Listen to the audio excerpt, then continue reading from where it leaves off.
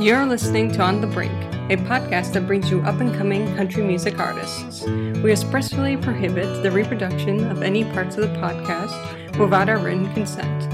Please send your request via onthebrinkpodcast.com, where you can also sign up for updates. Please also support our sister site, stonecoldcountry.net. We sincerely thank you for listening and congratulate you on your expanding music library. Santa here. Very few things can help you de-stress the way that golfing can. Here are a couple of tips that can help you improve your swing. And then don't forget to click on the link in the podcast notes for more tips and a great deal.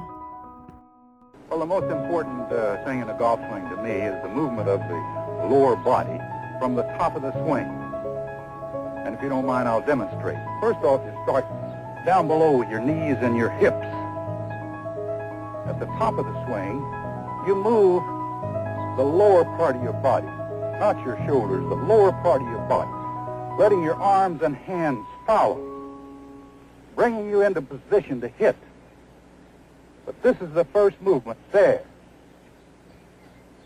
Then you release at the bottom. Most people do it entirely opposite. They rotate their shoulders first instead of their lower body. As a result, they come across the ball and hit the outside of the ball instead of the back of it. For more great golfing tips like the one that you just heard, click the link in the podcast notes section, or you can go on to stonecoldcountry.net and look for September's On the Brink podcast post. We're the ladies of Stone Cold Country. I'm near San Antonio, so that's easy to relate to, Santa Ana. Oh, there you go. Yeah.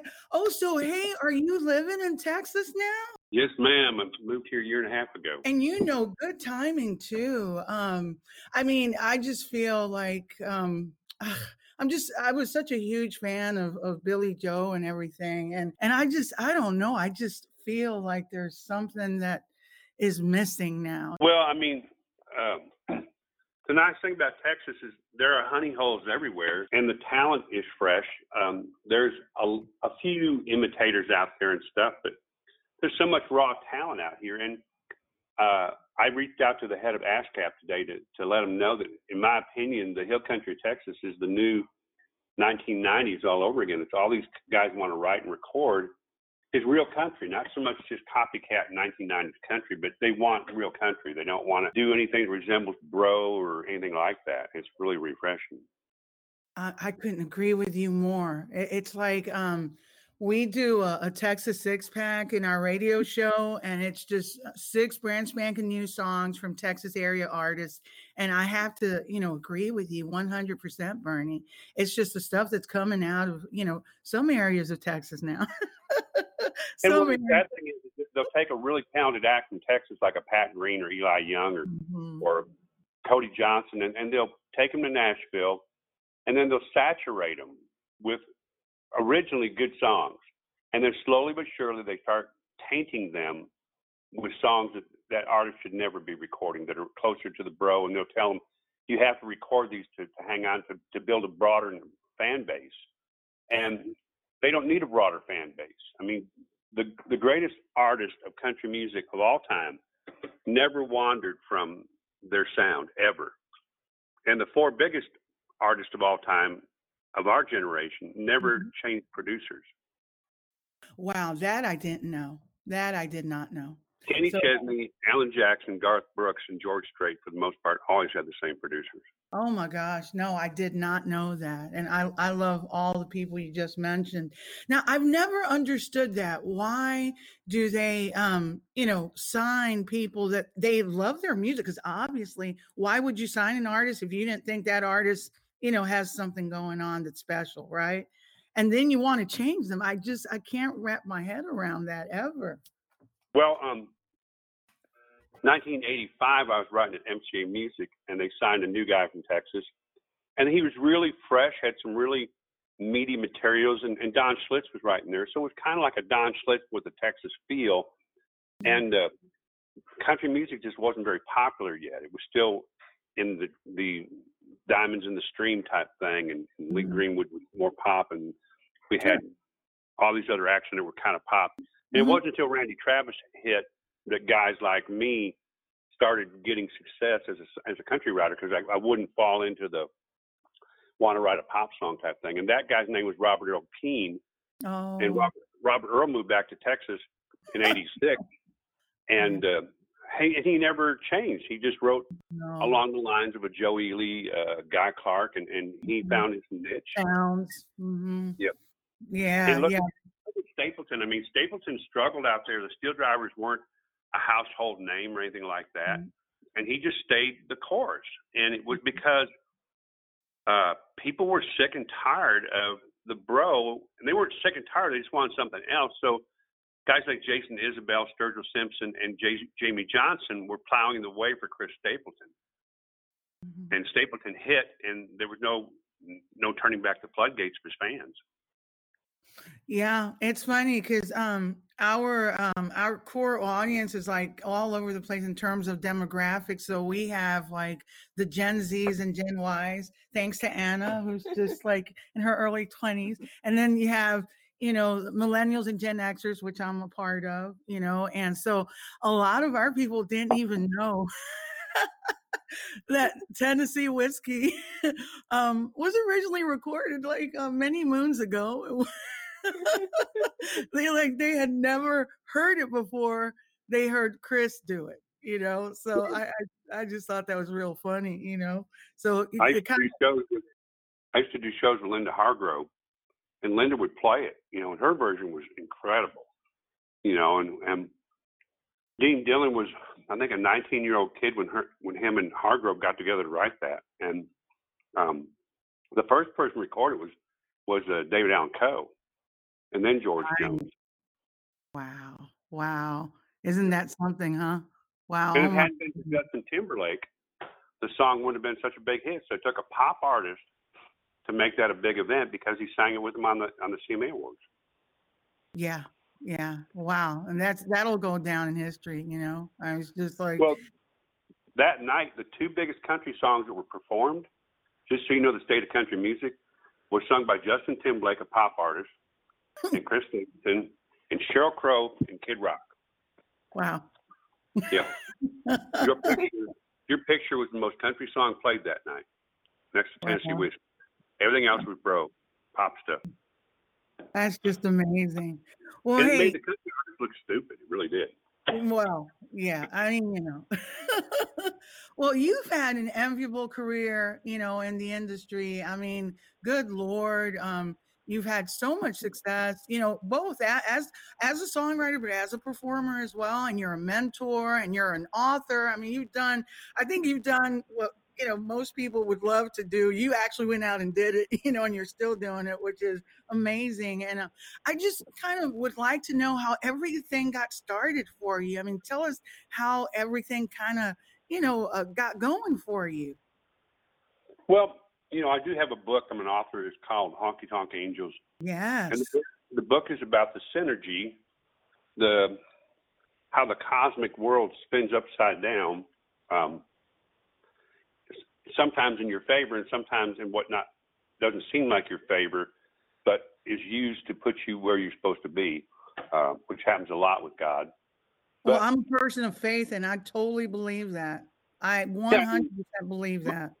The book shows you several failures of several people in the music business. And had they not had those failures, they would not have become the successful people they are. A guy named Jeff Stevens had a group called Jeff Stevens and the Bullets. Keith Stegall produced them, major producer. He cut 2 or 3 of my songs and couldn't get arrested on radio. Lost his record deal, became a writer, wrote Carrying Your Love and I Get Carried Your Way, and became a hit writer. The country music changed, and he couldn't get a cut. And a friend of his brought him a new artist named Luke Bryant to cut sides on, and now he's producing Luke Bryant. So, you go from failure to success and failure to success. Jim Collins was a successful Texas artist, got signed to Arista Records, couldn't buy a hit, got dropped by the label. But just before he moved back to Texas, he wrote The Good Stuff for Kenny Chesney. And would go on to write Big Green Tractor, and She Thinks My Tractor's Sexy. And several other artists that lost their record deals became hit writers. And several writers couldn't get arrested and became artists. So it's really neat. Like Luke Bryan, he wrote Good Directions, and Good Directions got him a record deal. Mm-hmm. Mm-hmm. So I don't know. In my case, I had a band in Colorado, and we toured all over the Western Slope, Wyoming, Montana, Colorado. And somewhere in the process, I got an offer from a group in '77 to record at their place in South Carolina and tour with them. And they were called Marshall Tucker. And never heard of them. Yeah, so I was ready to go to Spartanburg and record and tour with Marshall Tucker, which would have been awesome. But then I got a letter in the mail, an interesting letter from a guy named Robert Byrne, and it had an airplane ticket in it. And it had a date, like, this is when you're coming. And he checked with my booking agent to see when I was available, and he bought me a plane ticket. So I flew down to Muscle Shoals, Alabama to meet somebody I didn't know who had enough faith in me to buy me a plane ticket. And he'd heard a song of mine that a friend of his who went to high school would send him on a cassette. And so I flew to Muscle Shoals, Alabama, and I thought, boy, this is podunk down here. I had no history of what was taking place in Muscle Shoals, Alabama. And a big redheaded kid in green overalls picked me up at the airport. He was 18 years old, and his name was Mac McAnally. Oh, my gosh. And so Mac and Robert produced me. And the songs we cut down there helped open up doors for me in Nashville. Not to mention that session down there, I've never heard music like that. And I said, these guys are great. And Robert said, well, they're the Swampers. And I thought, who are the Swampers?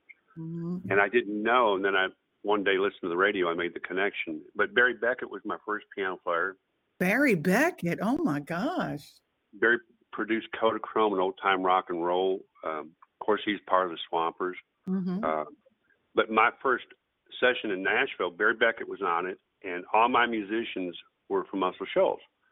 And Garth and I were friends, and I played with a demo of mine, and he wanted to know who was on the demo, and he's never made a record without those guys. It was Milton Sledge and Mike Chapman and all those guys, John Willis. But so I got a look-see at Warner Brothers Music with Bob Montgomery, and I got a look-see with Jerry Crutchfield at MCA Music. And interesting side note, my first co-writer ever in Nashville was a guy named Gary Morris. Gary Morris? Gary Morris and Mark Gray, and they were smoking dope, and I couldn't do dope. And I got a contact buzz, and I walked out of there, and I tried to clear my head, and I walked down the street to MCA Music, and I walked in, and I met Dave Loggins at the front door, and Don Schlitz down the lobby, and they were both smoking cigarettes, and Crutchfield came down, said hello, took me back, introduced me to Russell Smith from the Amazing Rhythm Aces, and we sat down and wrote, and Russell lit a joint, and I went home that night realizing I was never going to last in Nashville because I didn't smoke dope. So, but that was my start with MCA Music. And the first song I wrote with Russell Smith, we got cut within a week by Bobby Bare.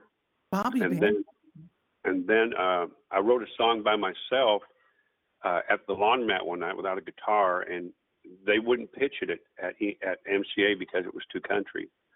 And it turns out the producer for the act I was trying to pitch it to was right across the street. And I walked over and gave it to the girl who happened to be the producer's wife. And she was aware of the song. And before I could get back across the street, they'd put it on hold. And that was my first major cut on a major artist, first single group called The Whites. And it did several things. It allowed me to believe in myself as a solo writer.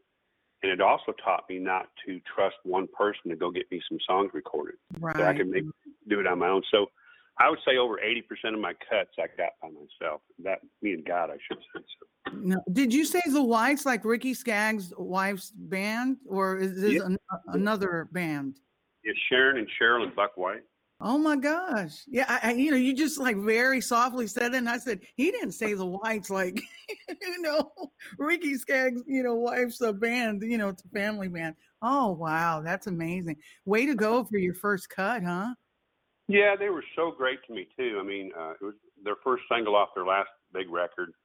And it was a huge deal for me. I mean, everywhere I went, it was a big deal. And then I had several solo cuts. I wrote a song one night and pitched it to Dean Dillon on Atlantic, and he played it for the label. They loved it for a new artist, and they called me in and asked me to do some tweaking on it, and I refused to tweak it at all. And they went ahead and put it out. It was Neil McCoy's first single, and there again, I wrote it by myself. I pitched it myself. What song was that? What was his first single? I don't know what it was. It was called Hillbilly Blue, and they tried to get me to change the word hillbilly. Of course, yeah. Mm-hmm. And they said it seemed dated. I said, no, it's really, really current again. And they said, and I'm making this stuff up to them. They said, well, how do you know? So everywhere I go, everybody's putting the word hillbilly in their songs. And I think it's going to be really big on radio again. They said, when? I said, as soon as this new guy cuts it and puts it on radio. So they all laughed at me. But they did bring it out. It was Neil's first single. And, I would go on to write for a company called Merit Music. By 86, I was at Merit Music, another small company, but my education grew rapidly there. A guy, Norrell Wilson, ran the company. Norrell discovered Reba, John Anderson, John Connolly, Keith Whitley, and Kenny Chesney, and Shania Twain. And he wrote the Grand Tour. And within that little building was Mentor Williams, who wrote Drift Away, Buck Moore, that wrote Paint Me in Birmingham, and a guy named Steve Cropper.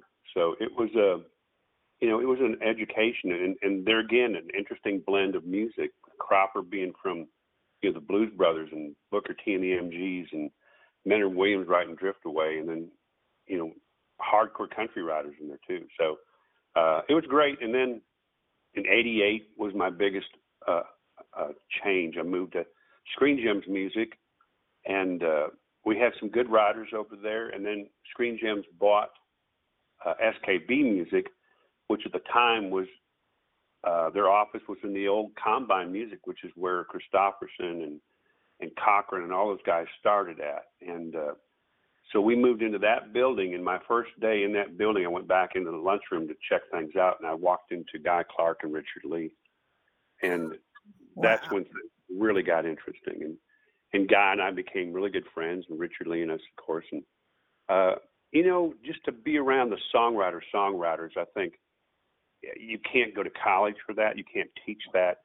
For whatever reason, they friended me and let me hang around.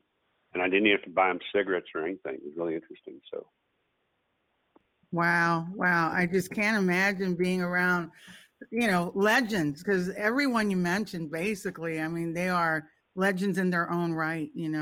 Especially in that area that time frame that you're talking about. The middle '80s. Good Lord, you must have a lot of stories to tell.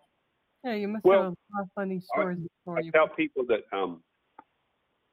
My heroes became my friends, meaning artists and songwriters like Hank Cochran, Red Lane, and Wayne Carson, Russell Smith, Dave Loggins. But at the same time, my friends became household names. I mean, one of my best friends was Kenny Chesney, and Garth Brooks was one of my best friends, and Blake Shelton, and Colin Ray. Funny story in Colin, I walked into EMI one day, and these two guys were on the couch, and I asked them how their day was going, and they said they were trying to get some songs pitched to them for this artist. And I said, well, what's your name? And his name was Bubba, and his manager's name's Steve. And they were there. I came back from lunch. They were still sitting there. And I said, well, who are you meeting with? They said, we don't have a meeting. We're just going to sit here till somebody can play us some songs. So I took them out, and we rode around the countryside in my Jeep, and I played them songs. And they took a song of mine, and he got a deal on CBS, and he cut the song. And I had no idea that Bubba had changed his name to Colin, and Bubba became Colin Ray, and I had a song on a double platinum record without knowing I was on the record. So. Wow. Good gosh. And of course, Kenny, Kenny was, and Kenny's only cut one of my songs, and Garth has never cut one of my songs, but we're great friends, and I've always been a fan of Garth's, his magic. And I always tell people, if you don't believe in yourself, and if you dream small, you're going to achieve small. Because God will give you whatever you want. You just have to ask for it. And even what you ask for, he will bless you far beyond that if you allow him. So you need to put that on a shirt. God will give you whatever you ask. Whatever you want, you just have to ask for it. Something that I think that's like such a cool. Yeah, that's awesome. Well, I think people are afraid to ask. They think they're not worthy, or the hardest part is they don't understand the how or how. How is it going to happen? I mean, I'm not a great singer. I'm not your typical looking country star. How am I going to become a household name? I used to always rib Kenny at the gym. I said, well, let's look at it realistically, Kenny. You're butt ugly. You can't sing. And so, but I believe in you, And of course, he did really well. So, and Garth was selling cowboy boots when I met him, and we invited him to a show.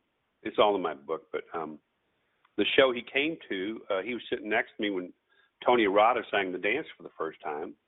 And Garth whispered that he'd like to record that song. And I thought, well, who cares? You sell cowboy boots for a living. Who cares? Oh, my God. Yeah, it's like that meme I've seen where it's a little kitten looking in a mirror and she sees a big lion, He's just a little kitten, but when she looks in the mirror, she sees a big lion. So I hear you. I hear what you're saying. Well, let me get out of your way and just ask me whatever you want to ask. Do you remember the first place you ever played in Nashville? well, maybe not the first place, but what's like the funniest or weirdest thing that's happened to you at, some place that you played? Well, we had this writer's fiasco. It was called a writer's fiasco at Douglas Corner. And we were the B team, and the A team was at the Bluebird with Schlitz, Schuyler, Overstreet, and Knobloch.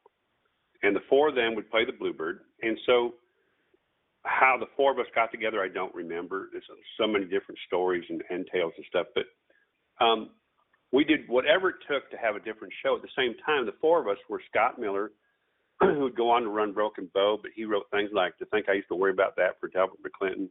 And he and I had a big cut on Trace Atkins. And Tony Arata, who wrote Beyond the Dance, he wrote Thank You, I'm Holding My Own, and other hits for Clay Walker. And Jimmy Stewart, who wrote Brotherly Love, and Jimmy also wrote Little Less Talk, a Lot More Action. But long before all that success, we were four young writers finding our way at Douglas Corner. And we got to where we knew Mervyn at Douglas Corner would let us do whatever we wanted to do. So we invented a thing called the first round took place. We were on stage with Ralph Murphy one night. We had a very limited crowd, so we unplugged, moved up to the bar, and sat at the bar and played for them. The next week, Overstreet, Schuyler, Knobloch, and Schlitz did the same thing at the Bluebird. And then they got the idea to create In the Round at the Bluebird. Wow. So we started doing In the Round at Douglas Corner, but the waitress got tired of bringing us beers. So we brought in a bucket one day, a big galvanized bucket, and we filled it up with ice. So we started Riders Around the Beer Tub. And we just thought that was a convenient way to save a lot of trips to and from the bar. But we did so many crazy things. So I would say that the craziest thing we ever did, one day before Tony and Scott had ever been to Douglas Corner, they were heading over there and they had no money. And they found a shoe in the alley of Douglas Corner. And they were stoned and went to the door and asked, and it was like a $5 cover. And they told the door guy all they had was the shoe. So he said, take it up to Mervyn at the bar. So they took the shoe to Mervyn at the bar. Mervyn surmised it was an size 11 shoe, so he gave him $11 worth of drinks. What? So $30 worth of drinks later, they had a bar tab. Oh, and so Mervyn would put the bar tab in that shoe. Oh, my God. And so fast forward 2 years later, we're doing really well. We're all getting cuts and stuff. And Scott Miller calls me and says, we're having a benefit. I can't make this up. We're having a benefit. Can you come play next Saturday, a month from now? Yeah. So the night of the show, I look in the paper and it's like all these big writers there, McAnally and Kevin Welsh and Emmy Lou's coming out, and all these people are coming out. Yeah. It's called the Ben Owen benefit, the Tab Owen benefit.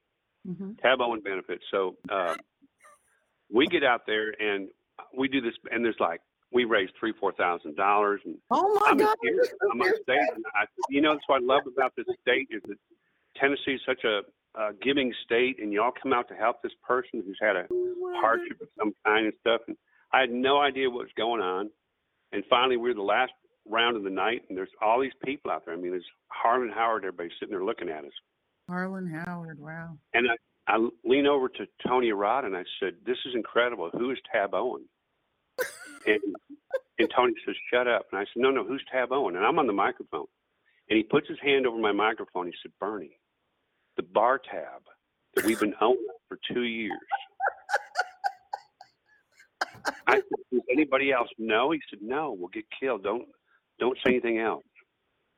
And they wouldn't let me in on it because they knew that I wouldn't go along with it and stuff. But this is the greatest thing I think you could ever do, pull off the Tab Owen benefit. Oh my goodness. Nobody knew. I mean, I think Mervin knew, the club owner knew, but there was nobody named Tab Owen getting all the money. We paid off our bar tab. Oh my gosh, that's like the most original, hilarious, funny, weird. All rolled up in one. First time I played the Bluebird, Don Schlitz called me and said, "Hey man, could you open up for me next Thursday at the Bluebird?" And yeah, that'd be great. Thank you, Don. And so I hung up and I was like, I'm so screwed. I have one cut and I have like 2 songs that are maybe good. So what am I going to do? So maybe I can just do 3 songs. And so I get there in this big line to get in, and longer than a normal line for Don Schlitz. I mean, Back then the Bluebird wasn't packed every night. Mm-hmm. And I'm walking by all these big riders, Skip Ewing and Harlan Howard. And I go in and then I see that all the record label from CBS is there. Rick Blackburn and all these people are there, and all the big dogs that I barely even know. Wow. And so Don says, "Well, here's the deal, man. It's a debut record release party for a group called Sweethearts of the Rodeo. Oh. And you're going to open for me, and I'm going to open for them." Oh, wow. And I mean, I sat up there on stage. It was before in the round, and I'm staring at the biggest people in the business, and I have 3 songs. So that was my introduction to the Bluebird. Welcome to Nashville. So I know you're doing a lot right now, especially you've had, kind of some big success in Texas, but I know that you have a release coming up. I'd love to talk about that. Yeah, I mean, I try to stay busy with fresh stuff. I think my favorite quote as a songwriter, asked Rodney Crowell, they asked him what his favorite all-time song was, and he said, "The one I haven't written yet." So yeah, I think you always have your favorites that you go back and say that's, for whatever reason, it still has a place in your heart. But, 2020 was an amazing year to me. I mean, people went through COVID, but Texas was a lot more open than most places. Oh, yeah. Mm-hmm. So I could play more. But I had the luxury of having sold my house, bought an amazing place out here in the Hill Country. Did you sell the log cabin?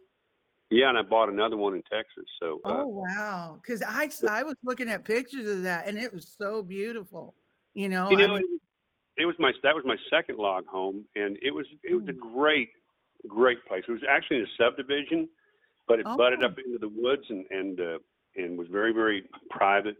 But this house here is beyond anything you can imagine. I mean, I'm on a hilltop, and I can see 20 miles in either direction. On a hilltop. Oh, wow. That must be impressive. Oh, my God. It's just so peaceful. It is. It's all that. I mean, I don't ever get stressed out up here except for so much to keep up with. But wow, that's fantastic. So do you have a new release coming up, I think, maybe next month? Well, hopefully. So I went back. There were 2 songs that had been gnawing on me that I never felt got a fair shake in the studio.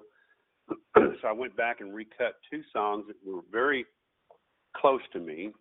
And then a lot of new stuff that I've been writing. And my Weekend at Bernie's that I do where people pay me to write here at the house we've always written amazing songs, and every once in a while we'll write one or two that actually are so good that I want to put them on a record. And there's 3 on this record, actually.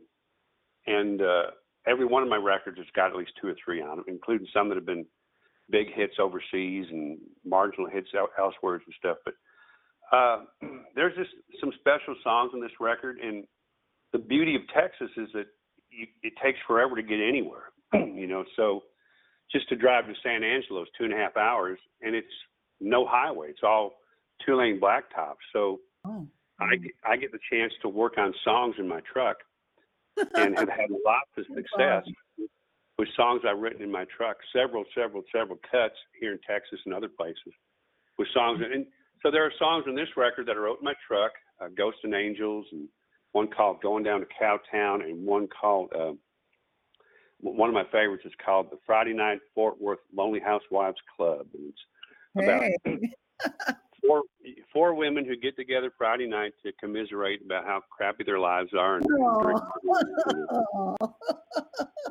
oh no! And that brings me to, I think the biggest hindrance to songwriters, as a rule, is subject matter.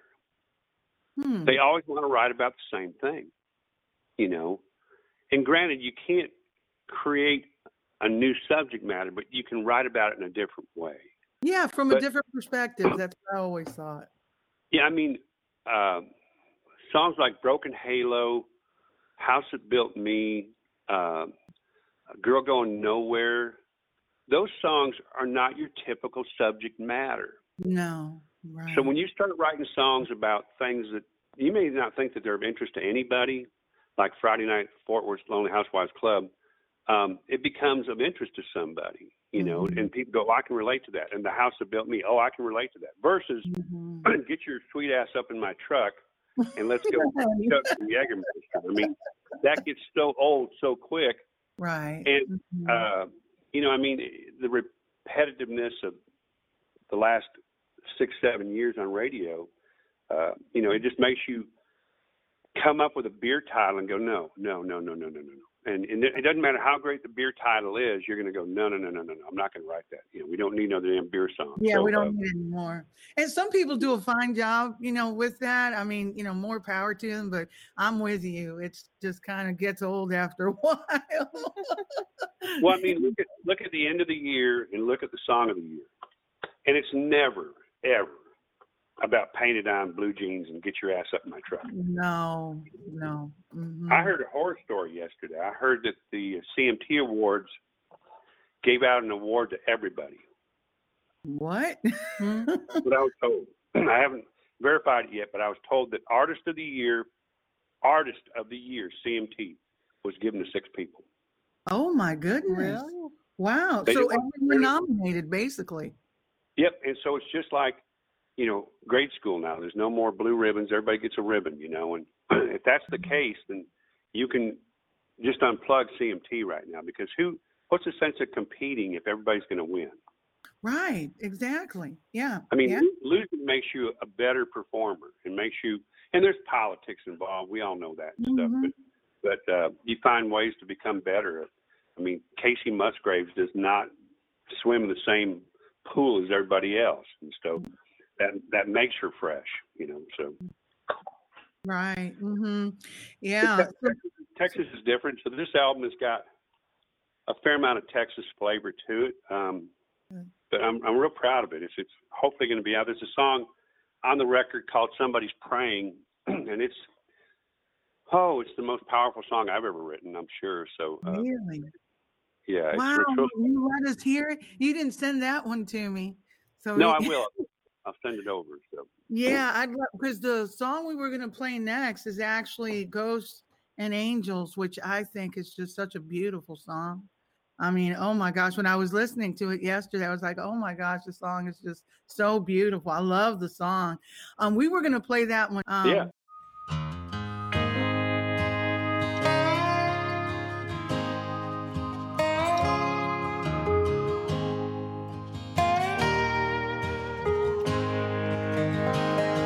Sometimes a saint, sometimes a sinner, some days a church pew, and some nights a bar. And I've spilled whiskey on my Bible, cherubims and demons, well, they're never far. Ghosts and angels, they're all around me. They haunt my heart and they save my soul. When I lay down, they're right there with me. Ghosts and angels, where they won't let go. How I remember my baptism. The waters washed me clean that day.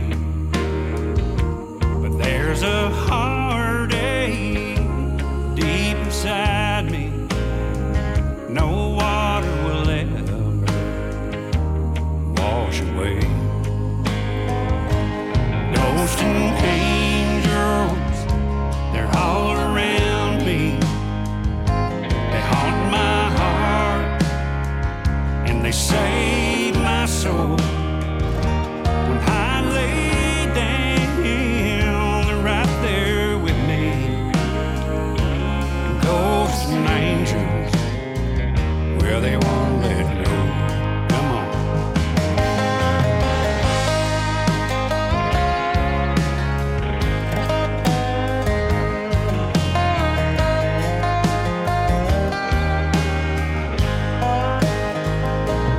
There'll come a day when the battle's over. I'll draw my last breath, my life is done. If I'm in heaven, thank my angel.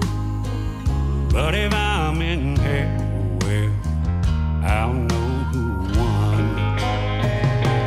Ghosts and angels, they're all around me. They haunt my heart and they save my soul. When I lay down, they're right there with me. Ghosts and angels, they won't let go. Ghosts and angels, they won't let go.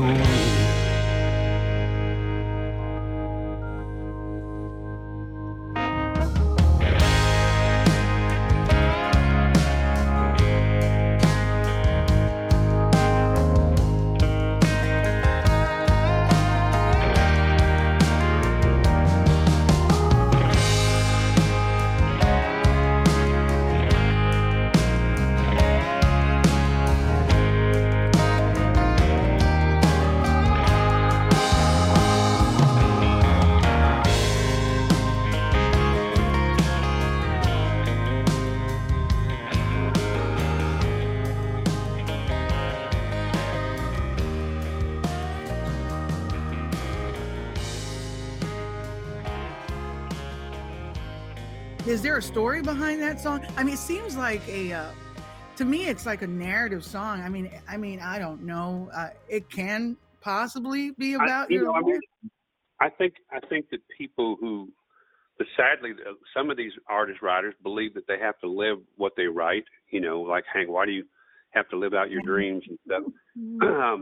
And Whitley did that, and some other people, and it wasn't necessary to go down that road that hard. And some people can deal with addiction better than others, but I've had my share of whiskey nights and stuff, and there's a line there: I've spilled whiskey on my Bible. That's a fact. I've done that, and you know, it doesn't make you any lesser in God's eyes. Of course. And at the very least, eventually you become broken, which is exactly where He wants you to be. That's so. right. Right. But Ghosts and Angels is just that. We have ghosts, things that haunt us and bother us, that have happened, we've done, guilt, whatever. And we have angels. And guilt, of course, is not from God. That comes from the devil. That's so right. Good for it's you. a constant battle between the two. And, it's just Ghosts and Angels is just that. It's just, there's a song on my 2 albums back called Whiskey and Water. And it's just that. It's do I want to get baptized in water or do I want to get back to the whiskey? And oh yeah, I love that song too. That's a really good song. Mm-hmm. It is a good song. I just got it recorded by a guy named Willie Nelson and Jamie Johnson. So never heard of him. Never heard of him. I hope it does well. Bless their heart. That's a really good song. Well, that's wasn't that a title track? I'm thinking. Yeah, very good. Yeah. Okay. All right. Yeah, Tommy Connors and Sparky McGuinn and I wrote that, and we've written some good songs, and so it came out of left field. McGuinn was producing a guy named John Daly, the golfer, and they're making a movie about John Daly's life, and they cut that song for the soundtrack. So, and then they brought Willie in and Jamie Johnson in. Pretty cool. Wow. Well, most of your music, I would say, you're definitely what I would call, like a songwriter, and there's a lot to be said about that. I think some people just, write songs that are just fun and that type of thing, which is great. We need that too.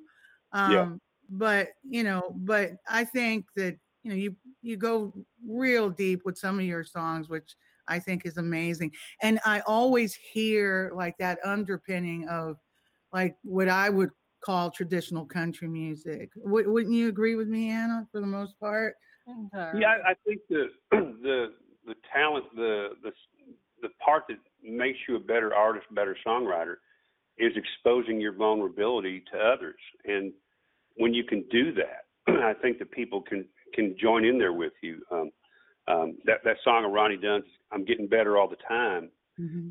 There's, I'm sure, a lot of people that went through breakups and stuff that can relate to that song. And then there's like the new song on Lady A, I Need a Heartbreak. I think it just hits people at the right time. Fortunately for me, Cadillac Time is one of those songs that, 20, 30 years later, it's still resonating with people who were raised that way, or their grandpa was that way, or their dad was that way. So, you have to expose yourself sometimes. Not in public, Yeah. What do you love about traditional country? Traditional country? I think the roots, I've had a couple big bluegrass cuts, and I've never really followed the history of bluegrass. I've just been in love with it, So bluegrass is obviously where country music started. Yeah, on the Walk album, was it the Walk? Gosh, I need to look these things up before I blurt them out. But didn't you have an album called The Walk? Was it? Yeah, it was the closest thing that I would call a Christian record. It was an awareness record, an album to make you go and. I had a couple bluegrass things on there, but one's called. That's what I was about to say. I heard some bluegrass in that particular album. Yeah, my favorite on there is Dead Man Walking, and I wrote it with Irene Kelly, who's a big bluegrass artist.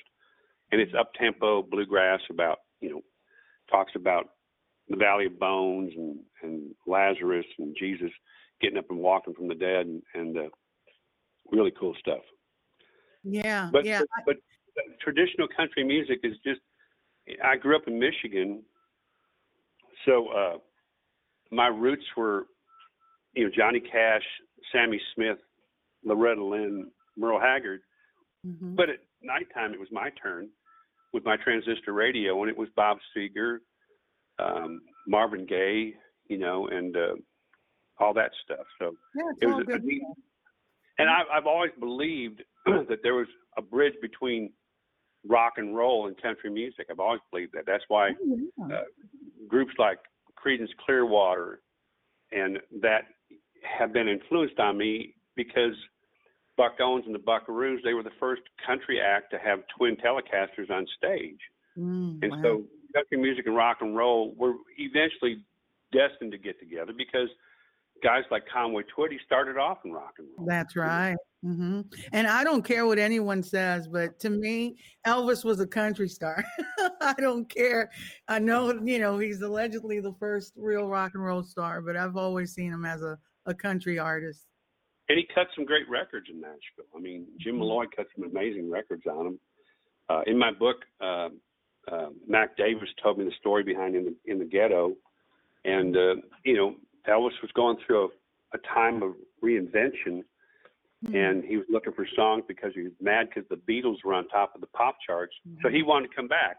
So Mac sent him 3 songs. The third one, I can't remember what it was, but on a reel-to-reel, he sent Don't Cry Daddy and In the Ghetto and one other song. And obviously they did really well. And Elvis was a country artist. You're Always on My Mind and TROBLE, country songs, Mm-hmm. Yeah. I always, saw him that way, for the most part. You mentioned Buck Owens, and there's a song on your last album, good Lord, Greyhound album. It's called What the Buck. And that song kind of encapsulates, I think, how most of us feel about some of the music that we've heard here in the past couple of years, on mainstream country radio. I'd love to know if there's a kind of a story behind that song. Well, I mean, I had the title, and I wanted to write it with several people, and we just never could gel on it. So I was driving from Michigan to Nashville one day and wrote it, and I called a buddy of mine who was a former member of Confederate Railroad, Cody McCarver, and I sang it to him over the phone, in the truck, just what I had memorized it. So he called me the next day and asked me to send him lyrics. And I said, for what? He said, I cut it this morning on John Snyder. And John, I think, is up to 3 or 4 million views on that version. So, I love just, that. It's a fun song. And when I do shows, people want to hear it, and it's just every album I put out has to have the meat to it, the serious enough stuff that really digs in, and then it also has to have the fun stuff. So there's 2 on this record, the Friday Night Fort Worth Club, and my favorite is called You Can't Fight Naked. And it just talks about when you get mad at each other, you just rip all your clothes off. Pretty soon you're not sure what you're fighting about. Exactly. Yeah. My grandma always said you never, go to sleep mad at each other. That'll preserve your marriage, So I think she might have something there. I think that might be right. Well, my dad would always say, he said, you shouldn't go to bed mad at each other, but if you do, make sure you lock up all the guns and knives first. Well, that works too. Absolutely.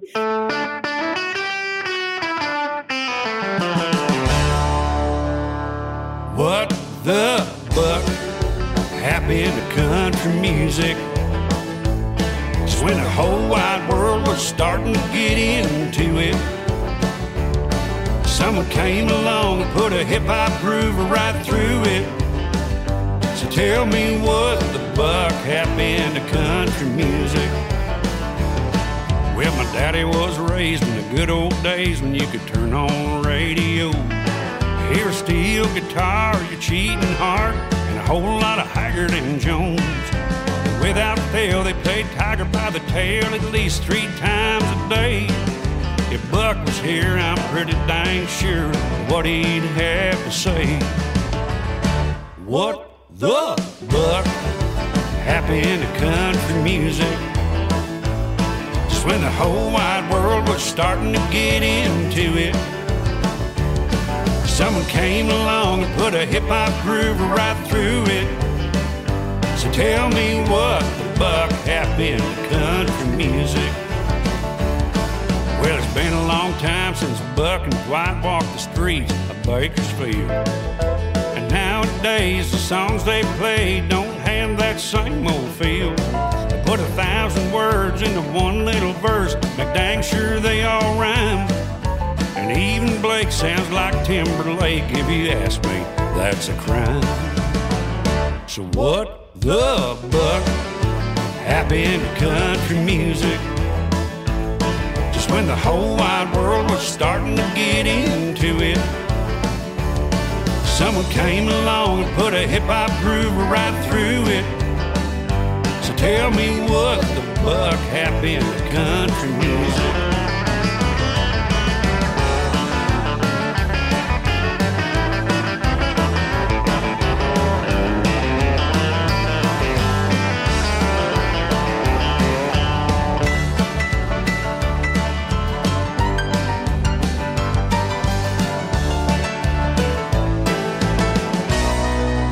What the buck happened to country music?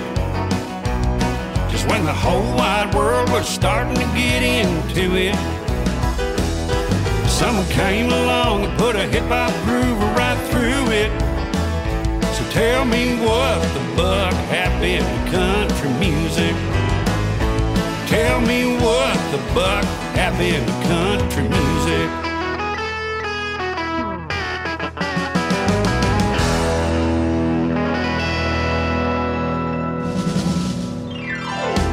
So we mentioned Buck Owens. Is he one of your heroes? I mean, who are your musical heroes, Bernie? Yeah, I mean, Buck Owens. I grew up listening to Buck Owens. Met him once or twice, but obviously Buck was a friend of songwriters and mainly Harlan Howard. But his music was just fresh compared to, all the. You think back in the '60s. Now, think about this. Talk about how the 2014, 15, 16 music was repetitive. One, so many of the big hits in the 60s and early 70s were covered repeatedly. The same song would be recorded repeatedly. I mean, You're the Reason God made Oklahoma. Not that one.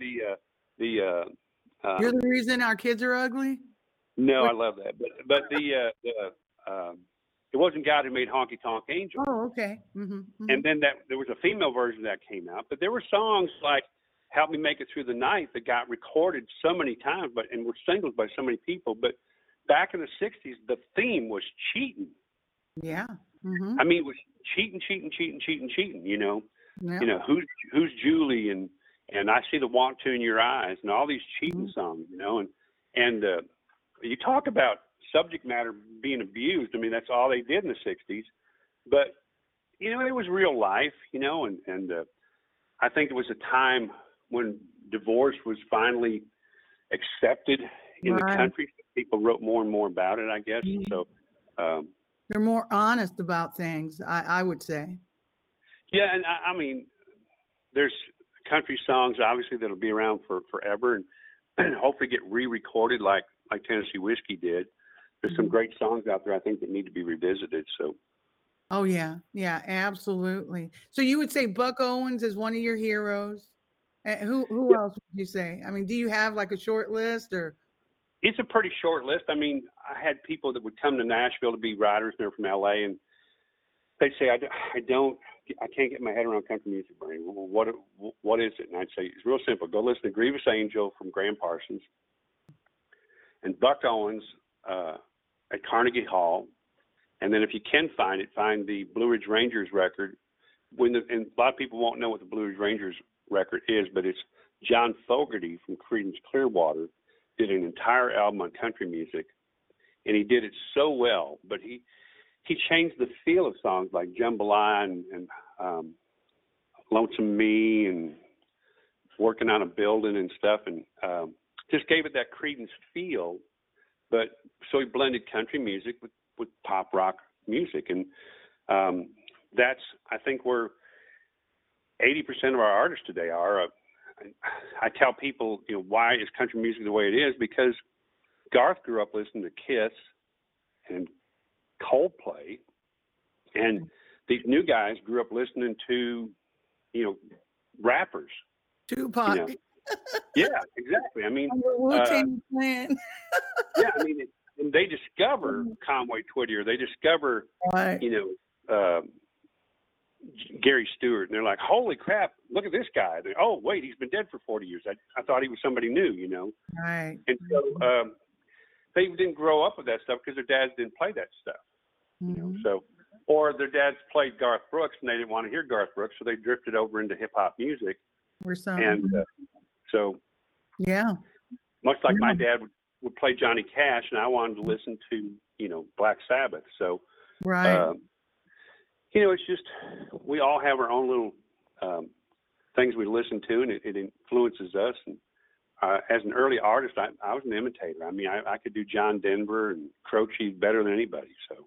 Wow. John Denver. When I think of John Denver, I think of that video footage. I don't know if it was the ACM Awards where Charlie Rich has to announce the artist who wins, I think, for Entertainer of the Year. And it was John Denver, and he like put a match to it, burned the thing. I remember seeing that footage on YouTube or something like that. It's like there was this bad taste or something that maybe John Denver shouldn't be winning that award. Well, there again, it was pop music was unfavorable, and now, of course, they've gone overboard in Nashville with trying to appease pop music, and they've done that for years. And it used to be a 5-6 year cycle, but this time the stain has deepened and lingered on country radio. But when you go into the trenches in Nashville and go to the songwriter nights, you're going to hear a lot of 90s country. You're going to hear a lot of great songs. And I'll take some Texas artists down there, and they're like, wow, why isn't this stuff on radio? Right. And there's 1,000 different reasons, but the songs get out there. I think the good stuff finally finds its way home. So. Right. So this is great. You do sound hopeful. Other, interviews we've had, they'll say, no, it's gone forever. You're never going to hear, more traditional types of country music on the radio ever again. It'll never be the 90s again. But I detect that you don't really feel that way. Well, I don't feel that way. I don't feel that. I mean, after a while, rebellion happens and people go, no, this is what I want to listen to. And then the powers that be go, hey, we got to pay attention to this Chris Stapleton stuff. I mean, I had a major label call me one day and said, we want to sign you to the label. And I said, I don't have a 32-inch waist anymore. And they were like, yeah. And they were like, but you've always been traditional. You've never wavered, and you're the real deal. And we don't have anybody here we want to sign. We want to sign you. And, it just something I thought about, but it just, the monies and the politics and stuff, I just didn't go that route. And maybe someday I'll get on a big record label of some sort. But my goal in life for the rest of my musical career is to become, and this is just, beyond boasting, is to be somewhere along the lines of the next Billy Joe, Ray Wiley, Joe Ely, where I'm the guy that wrote the songs that so many of these artists are singing, and I can go out and make a nice living being the guy that wrote them and performing it in my way. So. Wow, that's awesome. That's awesome. Well, that kind of ties in real well to something we're going to talk about here in a little bit. Your Weekends at Bernie's, being that mentor and kind of, helping, some of the artists that are, wanting to, set their tents, and try to make it in the music business, which can be kind of hard. But you, Anna, wanted to ask Bernie about his thoughts on traditional country. If you wanted to introduce someone to traditional country music, what song would you pick and why? As an artist, I think artists are interpreters of music. They're also interpreters of life. And so whoever does that the best, I think, is in my opinion, a better artist. And that for me right now would be Eric Church. I just think that he goes his own way. He's not hindered by filters, and he writes about stuff that matters. And I've recently become a fan of Aaron Lewis's. I think he's doing the same thing. They're not household names. I think Eric is, but and people laugh at me because I mentioned Kenny Chesney. But if you can find one bad song on Kenny Chesney's last record, I will gladly sit down and talk to you about it, because between Kenny and Buddy Cannon, they found incredible songs. And it's such a refreshing record to listen to. And the same goes with Eric Church. I think Eric cut like 3 records last year in South Carolina of material. and then the female artist, Anna, to me, the female artist far above record, write better songs. I can't wait to see Carly Pearce 2-3 years from now. I really believe in her. The Gabby girl, I really like her stuff. Mm-hmm. You know, and I think that there's girls that I see. I hope they do well out there trying to find their way. But traditional, I mean, if you want to find a traditional singer, go listen to Tammy Wynette. Mm-hmm. Go listen to Trisha Yearwood. There's Trisha Yearwood and Faith Hill are two of the most powerful singers you'll ever hear. Till you've seen Trisha Yearwood in person, you don't understand the power that girl has. Mm-hmm. I mean, she's amazing. Her version of Somewhere Over the Rainbow is bone-chilling. You know, I mean, so one of the first things I learned from Dave Loggins, who wrote Please Come to Boston, She's His Only Need, Roll an 18-Wheeler, and stuff like that, was that we write songs hoping that singers will record them. And singers like to sing. They like to show off their vocal ability. So when you write a song, you got to have that octave lift in the chorus, I believe. And you've got to give them some way to stretch out their vocals. Here's an interesting anecdote. Pull up any Tom T. Hall record you can think of. There is no chorus in almost all of Tom T. Hall's records. It's just a bunch of verses. Yes. Yes, that's true. It's amazing. Gosh. Yeah. So when I teach my songwriting class in my workshops, I teach them there's no rules. There's a song called Maggie's Dream from Dave Loggins that Don Williams recorded. And it ends on the only bridge in the song. So the bridge comes at the very end of the song. It's just amazing. So singers sing, so writers need to write songs for singers. And this is my favorite quote to songwriters is that songs, great songs, are just conversations put to music. That's all they are. Wow. But do you think there's one song that encapsulates traditional country music? Like, you know, some people say, well, it's, you know, He Stopped Loving Her Today, or they'll say it's, you know, Fight Inside of Me from Merle Haggard. I mean, I've heard so many different answers to that. But do you personally think that there's this one song that really encapsulates like country music? Like if you had, you know, someone that, you know, met you and said, you know what, I don't know a lot about country music. Can you recommend one song that I should listen to that'll really give me a good understanding of what country music is? You know, I don't think there's a defined answer to that because everybody has their own little things. And I've met people from, I played New Guinea one time and was over there, and these people were enthralled with Crystal Gayle, young 20-year-old kids, you know. And so then you go over to Galloway, Ireland, and all they want to hear is Dave Dudley, you know. Yeah. And so fortunately, there is no one song that defines country music because country music, in my opinion, is alive and well. And it will always have boundary stretching that goes on, but it will always come back to its roots. I really believe that. Yeah, I'm hopeful as well. I really do think that. And I think COVID-19, you know, maybe has kind of, you know, put most people, I think, in a more reflective, you know, mode about, you know, what are we doing, you know, how are we moving forward, and maybe the things that really matter. You know, I think that sometimes when, you know, you go through stuff like that, it can do that for you. I think it gave a lot of artists a chance to empty out their closet full of junk, you know, and go, well, I was going to put this on the next record. I was going to put this on the next record. But you know what? It's just repetitive. It's not, I am not breaking new ground. And real artists are always trying to find new ground and new expressions of their music. If this record I'm putting out in November sounded like Greyhound, I wouldn't put it out. Right.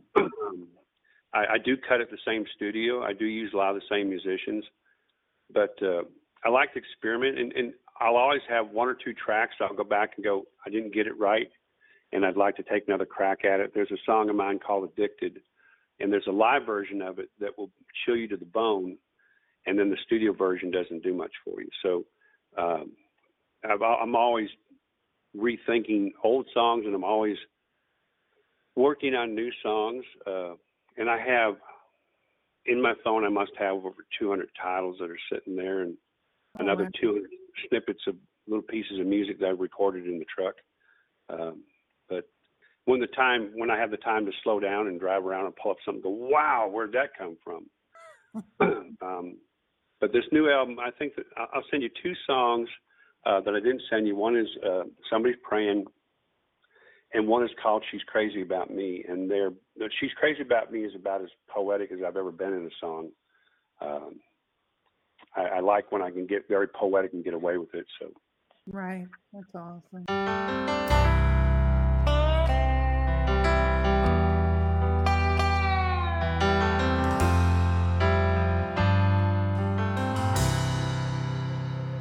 Somebody's crying, newborn baby on her chest, 16-year-old girl, about scared half to death. Somebody's walking out on a lonely road tonight, the rain falling all around, but there ain't a car in sight. And all I'm saying is there's a real good chance somebody's praying. Somebody's giving someone a second chance, 'cause he can't put that bottle down, but how she loves her man. Somebody's driving 18 wheels, 10 hours straight. He's got a wife and 3 kids to feed, just can't stay awake. And all I'm saying, now there's a real good chance somebody's praying. God, I know that there are millions asking for your grace, and I've been there 1,000 times or 2. I don't know how it is you hear every single prayer. Hey, I believe that you do. Somebody's grabbing a guitar out of a pickup truck, and first day down on Music Row, hoping he's good enough. Somebody's wrapping his arms around his kids and wife. A storm blew their whole world away, but they made it out alive.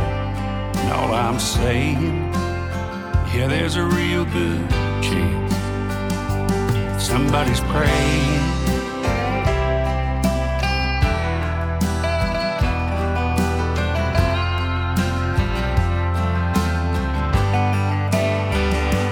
Somebody's holding the only hand they've ever loved.